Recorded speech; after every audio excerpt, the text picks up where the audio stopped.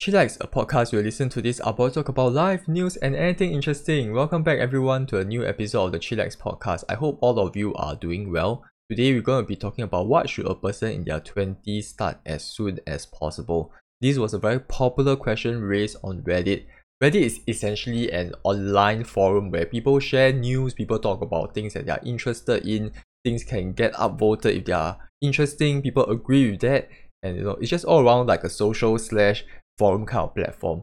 And people also ask questions about things that they are interested in. And in this case, this person asked, what should a person in their 20s should start as soon as possible? So basically, I will go through all the comments here, the top comments, and I will just discuss them. And hopefully these comments will be relevant to you. What happened here is that all these people who are experienced, usually older people, will come in and they will just comment and share their experiences, because only when you reach like 30 plus, 40 plus years old, then you will start feeling the repercussions of not doing things in your 20s, right? And essentially this was what happened, where a lot of these people tend to be older, they are providing advice, in hindsight, the kind of advice that you will really need. So the first comment that was really upvoted by a lot of people was by this person called Ludwig. The person said, hobbies you can do alone. So essentially what he means is that you should start a hobby that you can do alone. So there's a couple of ways to interpret this, right? It could mean that, solo hobbies where you just do alone, like you play games alone, or it could be hobbies where you don't have to kind of coordinate with your friends. You can just go out of your way, maybe go volunteer at a dog shelter. You can do it alone as well, even though it is still kind of a team kind of activity, right, where you're working with people there. So I would assume that it covers all of these activities here. Things you can do alone, really truly alone, and things you can do going somewhere else where you don't really require your friend, you don't have to schedule with them, because at the end of the day, your friends are not going to be around with you all the time. After school, after uni, it's going to be tough, man. They have their partner, they have their wife, they have their children. Hence, I think it makes sense to have hobbies you can do alone, right? Playing games alone or just going volunteering. And I think this is very useful here because you start these hobbies early, right? Then you can kind of figure out what you are really interested in and what you are really not that interested in, and how much time you can afford to do all these things, right? And when you start these things early, you also kind of build a network. I mean, besides university, you have, university, you can build your friendships, you can build your business network, and not all the time you will find all these opportunities there, because even though school would allow you to meet a lot of people, sometimes you can't find love from university. Maybe you are just unlucky. And perhaps hobbies is a way for you to meet someone that is like-minded, that shares similar interests, where you can, create a friendship, create a business relationship, or create like a romantic relationship. And nowadays, it seems to be a lot more common. Recently, I just met a friend and just found out that he found a girlfriend through, playing games together. So essentially what happened was that there was a mutual friend that he had where, they were playing games together, and the mutual friend introduced him to another friend that was playing the same game as well. So they played game together, they bonded, and now he has a relationship. So I think in the modern times, there's a lot of ways to build these kind of relationships, and oftentimes hobbies is the best way, right? You share similar interests, or you can go for volunteering. Volunteering is probably one of the most popular ways to build friendship, right? And also build relationships. So there's so many times where I heard of stories, and I even have one story that happened close to me. My cousin met her husband at a social organization. I'm not quite sure what they do. I remember vaguely it was like tuition for low income kids, and that's where they kind of met each other, and then they had a relationship, and now they are married, they have a child now, which is perfect. So if you are single, lonely, you can try that. It will be very useful to start early on, so by the time you graduate, you at least have something you can do. It's not just purely for relationship purposes. I think at the end of the day, it is also for you to develop as a human being, to have some sort of interest, to take your mind off work, and also to contribute to society, right? I mean, it doesn't have to contribute to society all the time, but to just have some aspects of your life that you do for yourself, and also to just keep things fresh, keep things new. Because once you start work, right, things are going to be a routine. You're going to wake up, do work, go back home, watch shows, rinse and repeat. Saturday, Sunday, watch more show. Once in a while, your friend is free, you go and hang out with them, watch a movie, have dinner. That's all. This is going to be the rest of your life, forever. And the only way to kind of switch things up without spending a bomb I mean, that's why I see on dating app, everybody say, I like to go traveling. I mean, besides traveling, traveling, not all of us are super rich to be able to travel all the time, right? So hobbies and social kind of activities, right, provide a way for you to shake things up, makes your life more interesting, and also develop relationships. No matter what the relationship is, romantic or not, it will be very useful in the future, because at the end of the day, this kind of support network is very important, right? As your friends maybe leave you or whatever it is, like not really leave you, they might become more busy, they can't really truly support you because they have a family to feed, right? You also got other kind of relationship to rely on. And the next top comment is dental care. The person just says, dental care. For real, you will have your teeth 60 plus years, take care of them. So I think he made a very interesting point here, right? He or she made an interesting point here, which is your teeth is gonna be your only set of teeth. I remember my parents say that a lot of times, and maybe your parents also might have said that this is your only set of teeth that you're gonna have. After your baby teeth, you lose it, right? And you most likely you already lost it very long ago. So this is your only set of adult teeth. And if you don't take care of it, it's going to drop off. Nowadays, you can just get a replacement, right? You can put a fake teeth in there. But then it's going to cost a bomb. I go and check like those operations where they replace a teeth for you, right? I forgot what was the name of it. Root canal surgery or whatever it is. I think it's root canal surgery. It's so expensive, man. In Singapore, it's 2k plus. 2k plus, you can do a lot of things. You can travel overseas. You can even travel to Japan right now, man. Japan, the cost of going to Japan, and you still got room to use those money, right? After your flights, after your Airbnb, you still got money left to spend on food. The price essentially covers the entire trip. So you think about it. If you lose so much of your teeth, right, you're gonna pay so much money, man. 2.5 here, 2.5 there. Eventually you will add up to 10k, which is absolutely ridiculous for teeth. But you can't have a empty teeth there, right? You can't have the teeth just drop out and it just sits there not doing anything. And even if the teeth drops, right, there's decay for sure, right? That's why it dropped. And then you have to do some operations. I mean, you don't replace it. Maybe it costs cheaper, but some operations have to be done to remove that decay tooth, because the decay is gonna reach your nerve, and that's a problem too. So you might spend 1k. I'm not quite sure what's the price. Let's assume it's half. It's still 1.2k, and it still costs a lot of money. And that's why I think for dental care itself, only until recently I really start caring about it. Because I went to dentist, I started getting a bit paranoid. In army, right, my teeth like really started decaying. Like I think some parts of my teeth was dropping, and I got very scared. Then I started going for dental care, and then I built like a good habit, brushing teeth using floss. Like last time I never used floss at all. I absolutely hated it, because every time you use floss, right, it feels like the string is like cutting your gums. And for me, when it comes to dental care, every night brushing your teeth, it feels like a chore, man. I'm one of those people, right?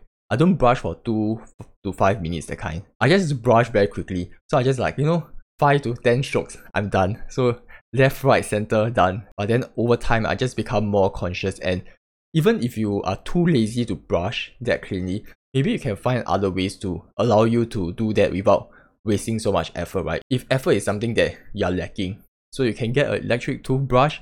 Electric toothbrush does the cleaning work for you. Okay, you just need to put the toothbrush on your teeth and it just moves, vibrates, and I think it's a lot cleaner than you using your hand and brush it, because sometimes you will miss certain spots. At the same time, you might be too tired to even do a deep enough clean. You're not brushing hard enough. And in this case, the electric toothbrush really save a lot of effort and time. You just put there and leave it there, and just put at different corners, and you're done. And flossing is also another thing, right? You just need to eventually learn how to floss. I think a lot of people don't really floss. That's alright if they don't want to floss, but for me, I'm flossing because I believe that it varies from people to people. Different people, their mouth, right, their chemical or whatever it is different. I was visiting the dentist like to do my regular checkup. Then every time I visit, right, there's always decay one. Then I ask the person, how come I keep getting decay? I floss, I brush my teeth. But then other people, they brush their teeth and they don't floss. But they don't have decay one. Maybe I don't know, maybe they don't share. But then she said maybe it's because of your saliva. Then it makes it easier to just decay, just the nature of your mouth. Then I was like, what? And then I think about it. Hey, actually it might be true, because it could be a hereditary thing. My parents and my father and my mother, Like they brush teeth, they don't really floss. Compared to other parents, they also do that. But their teeth, right, decay way faster than others. Their teeth just drop by the time they reach what? Late 50s, early 60s. I'm just blessed with this kind of mouth I suppose. And in this case, I need to take extra care by flossing, by brushing, and just do my routine checkup like once every 6 months. I think the biggest problem here, right, is not just about the not having a teeth, but mainly it's just the cost. The money, I really hate spending money on things that are unnecessary. When you're older, you have to spend all this money that is like, even though it feels unnecessary, it is still necessary because it's a health kind of thing, right? And I want to try and defer it and not pay for that. I'd rather die with my full set of teeth and not have any problems at all and not pay a single cent. Yeah, and that's for dental care. Let's move on to the next comment. Okay, this comment, right, is the third highest outvoted one. But this has the most award. This has like what, 50 plus award, man. People give so much to it. I think this is probably the most comprehensive one because it covers so many important points. A lot of advices being shared by this person. So let me just read through and hopefully this will be useful for you guys. This person's Reddit name is Residual Biscuit, and the person said that take care of your body, stretch, work on flexibility, mobility, especially in the hips and hamstrings. Also recommend training your pelvic floor as all of these go quickly as you age into your 40s and 50s. Yeah, I think this one, right, is something that I'm hoping I can work on it in the future or very soon, like next year, because I think as far as your body goes, once you reach like near late 20s, it's going downhill, and going for gym, exercising is very important to, it helps you increase your bone density, it helps you strengthen your muscle, because when you don't do that, as you grow older, you don't have muscle to support your body, right? Then as a very tall person, which I am a very tall person, you become hunchback. I already quite hunchback already, and then it's gonna get even more worse. And then if you don't gym regularly, if you don't exercise, your muscle is not strong, then all of these things happen as you grow older, right? So I think partly it's also trying to find time and also just having a real commitment to it, like being committed, because every time I think about it, I keep on giving excuses like, it's too expensive, I need to spend money to go to a gym, and every time I just look at the expensive ones, but you can actually go to the cheaper ones, or you can even do outdoor, like I think playground there, they have those like physical training stations you can do also. But maybe it's just me. I don't want to expose myself to other people. I want to just have the privateness and not having to share things with other people. That's why I'm just waiting for that pay jump. At least I have the extra money to pay for the gym, right? Because I think if you get a standard gym like Anytime Fitness, is about $100 per month, and $100 is you're essentially paying $1,200 per year. I kind of break it down. I go and calculate. If I go one time, how much would that cost? If I go 2 times, how much would that cost? Only when you go 3 or more times, right, then it feels to me it's more justifiable that I'm kind of making money, or not really making money, but getting value out of it. 3 times or more, man. I need to commit 3 times a week, which makes no sense. Absolutely no sense. It's like so much time, man, and I'm just too lazy to go 3 times. If I go 2 times, then it's too little already. You're spending almost $20 per session, and that's very expensive. And then now, because of these prices, right, then you kind of shift back a bit. Maybe you go to Active SG, but Active SG is so crowded, you're gonna get COVID sometime soon, or even monkeypox, and you have to deal with old people, young kids. I mean, everybody goes there, so it's not just the type of people who go there. It's just the fact that there's a lot of people there. I mean, it creates social anxiety, and at the same time, you need to share all this equipment, which is, I guess you can't complain if you don't have the money to pay for it. If you're not willing to pay for it, then this is what you have to deal with. You have to pick your poison, and that is something that I really need to grapple with by the end of the year. And next year, I'm gonna start and try and really build up those muscles, build up those bone density and whatever it is, so that by the time I hit 30s, at least the impact is not going to be that much. And the next point the person raised was save. Maybe you don't have enough money to invest, but you can save something. Save it and put it away out of mind, just in case. If you can buy a small shitty apartment, eventually you will move out or move in with a partner, and you can use that one as capital for a deposit or rent it out at a fair price. Please don't be a rat. So I think the person raised quite an important point about saving, right? And it's about shifting mindset. because recently I was like watching videos, looking at Reddit, and it feels like a lot of the people who are working, the way they save is they have 100% of their salary. When they receive it, they put 20% into their savings, maybe another 20% into their expenditure, and then maybe other 20% for your enjoyment, entertainment, leisure, whatever it is. Then the remaining is more of like give your parents. And I think that is quite interesting, because why do you want to fix 20% there for savings? I mean, that is what people kind of suggest, right? You see a lot of finance article. I mean, since young, everybody keep on saying, you need to save, and they always recommend like, just start saving 20% first. And I think that was something that I adopted very early on, and that definitely helped because you have a fixed number, right? 20%. I save 20%, and at least you save that every time. If you don't have like a set number, then it's harder, right? Then you will spend everything. But that is like when I was young. When I was very young, when I have money, and being somebody that doesn't have money when you are very young, right? Suddenly you start working at a part-time job. You get so much money. I spend everything, man. I spend all my money. And the 20% definitely helped me kind of like, okay, you need to save some money there. But then as I grow older, as I learn, as I make mistakes from this mindless splurging, right? And I start feeling conscious, and when I start thinking about I need to save money to buy like things I want, I need to buy my house, I need to travel overseas for overseas like, study trips and all these things, then I really shifted my mindset from the 20% saving to saving everything. So essentially the way I look at it now is I get my 100%, I pay my bills, I give my parents whatever much I pay them, and then the rest I save. So whatever expenditure, whatever things I want to buy is taking out from my savings. So that's how I look at it.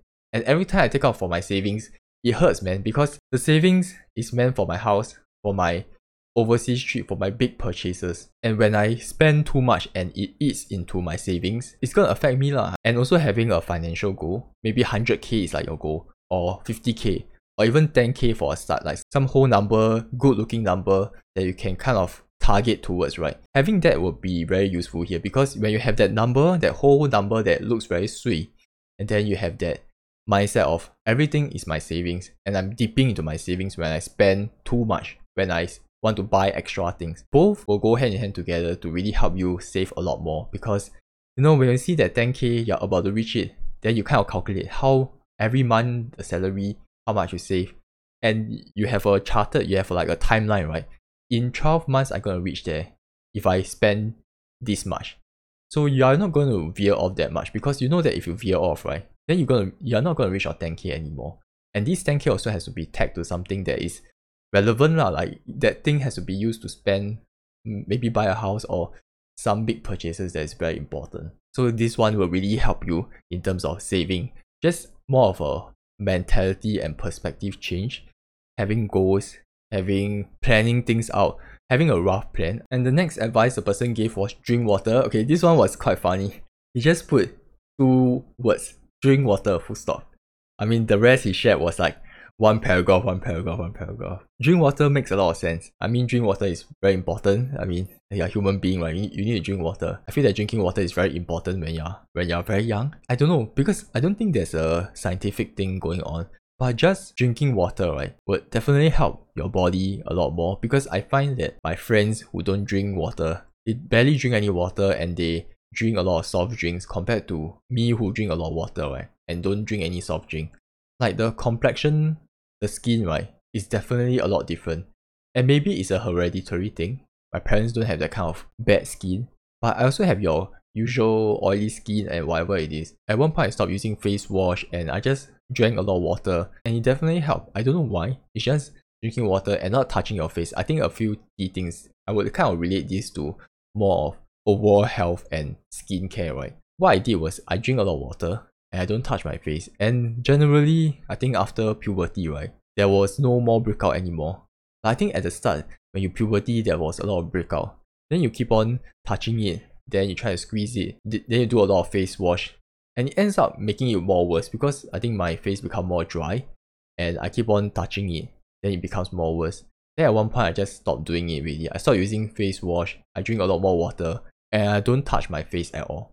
And I think not touching your face is quite an important or good trick that you should have throughout your life, because if you don't touch your face, you'll have less pimple. If you don't touch your face, you also won't get sick that much, and it prevents you from getting COVID, right? Because that's how people spread. When you touch the surface, then the disease is there, then you touch your face, then you get it lah. Not touching face is quite a useful habit to adopt lah in this case. And also I think drinking water definitely help. I think naturally your body needs water, and when you do that, right, you tend to get sick way lesser, and you also recover a lot quicker.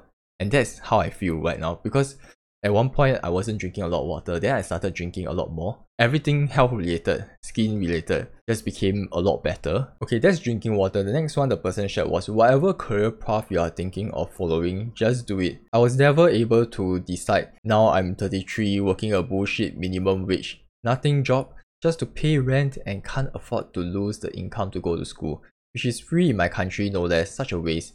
If it isn't for you, you are young enough to switch to something else. Worst case scenario, life experience will serve you well. So I think this really applies to those people who are currently studying uni, right? Whatever you're studying in uni, right, it might matter, it might not matter.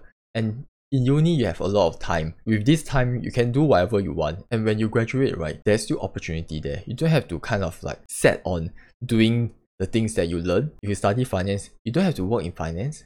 If you don't enjoy it, you're still young, you still got time. Even when people complain like, oh, in Singapore, if you're a guy, then you go NS, 2 years wasted.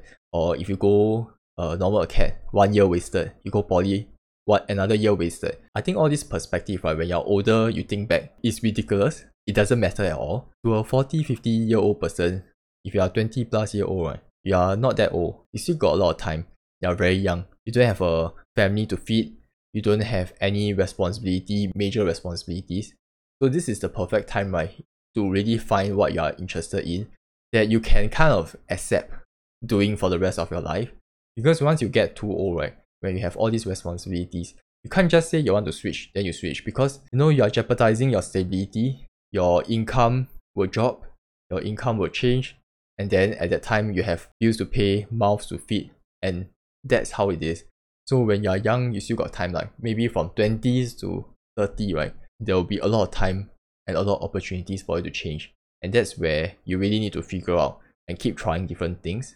And even if you hate trying different things, at least you should try to some extent. Because at the end of the day, it will really bite you in the back if you don't do these kind of things. If you don't really explore, you're going to be doing it for the rest of your life. And that doesn't really hit you once you start working. And when it hits you, then you really feel it. Once you feel it, then, you have a shorter time lah. In your 20s, you're in uni, you don't really care. But then once you start working, 25 years old, then you start feeling it. Then you have about 5 years to decide. 5 years is still a long time. I would suggest if you don't like your job, you should definitely think about changing. It's alright if you think that you're restarting, but you rather restart now than restart later in your life, right? And even if you go later in your life, you can still restart. Nobody is judging you because everybody's life is different, right? We are running different races here. You are an individual, unique person. So if you want to restart, you might be an expert in finance now. You are doing well in the finance job, but you don't enjoy it. You can just restart. If you are interested in human development, then go join talent development. Besides the career advice the person shared, another piece of advice that I thought that is very useful for me was learn mindfulness and self-awareness. Establish your boundaries and respect them and yourself. Acknowledge when people treat you poorly and don't let yourself be taken advantage of, or hang on to relationships that have run their course. I think this is very useful because I've done mindfulness meditation for 2 years in uni, and it was very useful. Why I stopped doing that is because I think life just sometimes throws you a curveball and it disrupts your habits. And I always thought that after doing that particular habit, right, for 1 year, most likely it will stick forever, right? But that's not always the case, even though online self-help gurus or self-help book will say, if you do it long enough, it will become a habit. But habit can still be disrupted by major life events. And in this case, it was disrupted. But the good thing about this disruption was that the positive part is I realized the difference between doing it and not doing it, how my life feels like and how my mental health feels like. And I realized there's a huge difference. When I was doing it, I couldn't tell, what kind of benefits it gave me. I just do it every day and I kind of have faith and trust in it, right? And I can see there are some slight changes here. I become more aware of my own emotions. I become more aware of my surroundings. And when bad things happen to me, I can be aware of the situation, be conscious of it, and not let that take over me entirely. I won't feel so emotional and get so jaded very easily. Even though I'm still feeling sad or I'm still feeling angry, I can recognize that and not let it sway me that much. And only after I stop doing it, then I realize, my whole mind just goes back into autopilot mode. Then when bad things happen, then your mind just reacts negatively without any kind of sense of objectiveness or sense of like mindfulness or awareness. You are just reacting to things, and this can affect you because when you react to things, it kind of aggravates it, right? Makes things worse, and all these bad things that happen stays in my mind longer. I don't kind of check myself that much because I become less self-aware after that. But the thing here is that even if you do 2 years or 1 year, or even if you know the practice, right, it still sticks with you. You will sometimes still be able to remind yourself that, oh, this is how I'm feeling right now. And you can catch yourself, hey, I'm getting taken over by this emotion and I should just kind of calm down and just reevaluate what is going on, right? Even with 1 day of practice, 2 days or 1 week, there will still be some sort of benefits there, but doing it for a long term, doing it every day will be a lot more useful here. And this is something that I'm trying to get back into, like at the start of the year, next year, or even starting now. I think there's a huge issue where I feel that, everything you just push next year, New Year's resolution. I think some of these things that can start now. Like the gym, okay, gym costs money. Money very important to me. That one need more evaluation, can wait later. But this one is more of like, I can start doing it now, I can start meditating, be aware, then I should do it now, right? And this is something that I need to really commit to and hold myself to these kind of like standards and really just keep trying. And in some ways, talking about this kind of advices also help me reflect on what I need to do and also what is lacking in my life and I should probably do it. So one of it is the mindfulness and self-awareness part. I suppose some of you who are listening to this might have tried to get into mindfulness and self-awareness kind of meditation, and it can be quite challenging because if you have never done it before, you'll be like, hey, so distracting, I don't feel any benefits. And rest assured, that's how you feel when you first start. Just like any kind of activity that requires some sort of skills, it's achievable, but you will still need practice. As a newbie, right, you will of course feel challenged and frustrated because you haven't been doing this for a lot. This is like a skill that you have to build up over time. And this is like any other skills, being mindfulness and being self-aware. Because the sad part about this is that the school doesn't train you in these kind of things. You have to kind of figure it out yourself and find out about these things yourself and really just keep doing it and keep practicing. And I think if you feel that, you lose interest, you get distracted, and you might feel that, this is not for me. Maybe it's just a matter of the medium that you're consuming, the medium that you're using. I was also like you guys where when I first started this whole thing, people introduced me to like a Headspace app. Then I thought, hey, okay, sounds interesting. Sounds like it's right along my alley. I will try it. But then at that time, it just didn't really, happen. Like nothing happened. I used the app for a while. Then I just lost interest.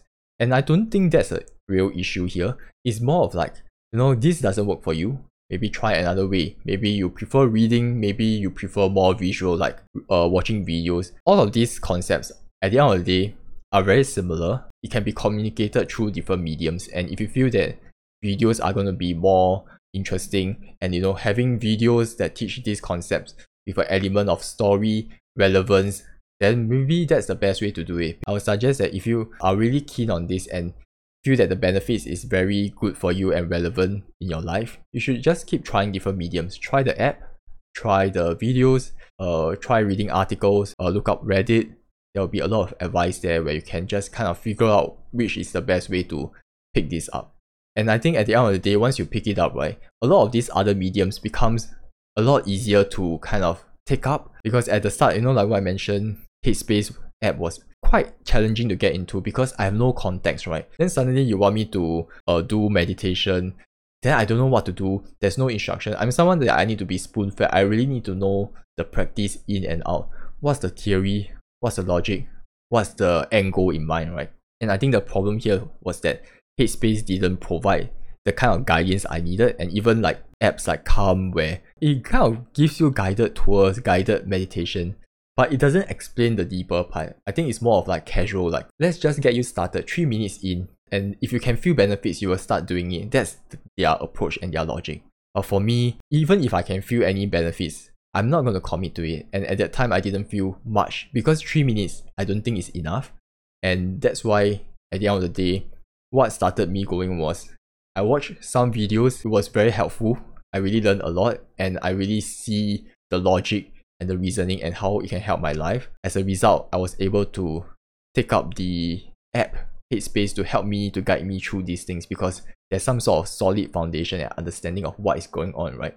So if you're like me, maybe you can consider that. Yeah, so these are all the top relevant advices. I hope some of it is relevant to you. Yeah, so that's the end of the podcast. I hope you guys, found it useful. And if you are interested in supporting this podcast, you can go to patreon.com/chillaxpodcast. For a very cheap price of a taping, you can get additional podcast episodes per month.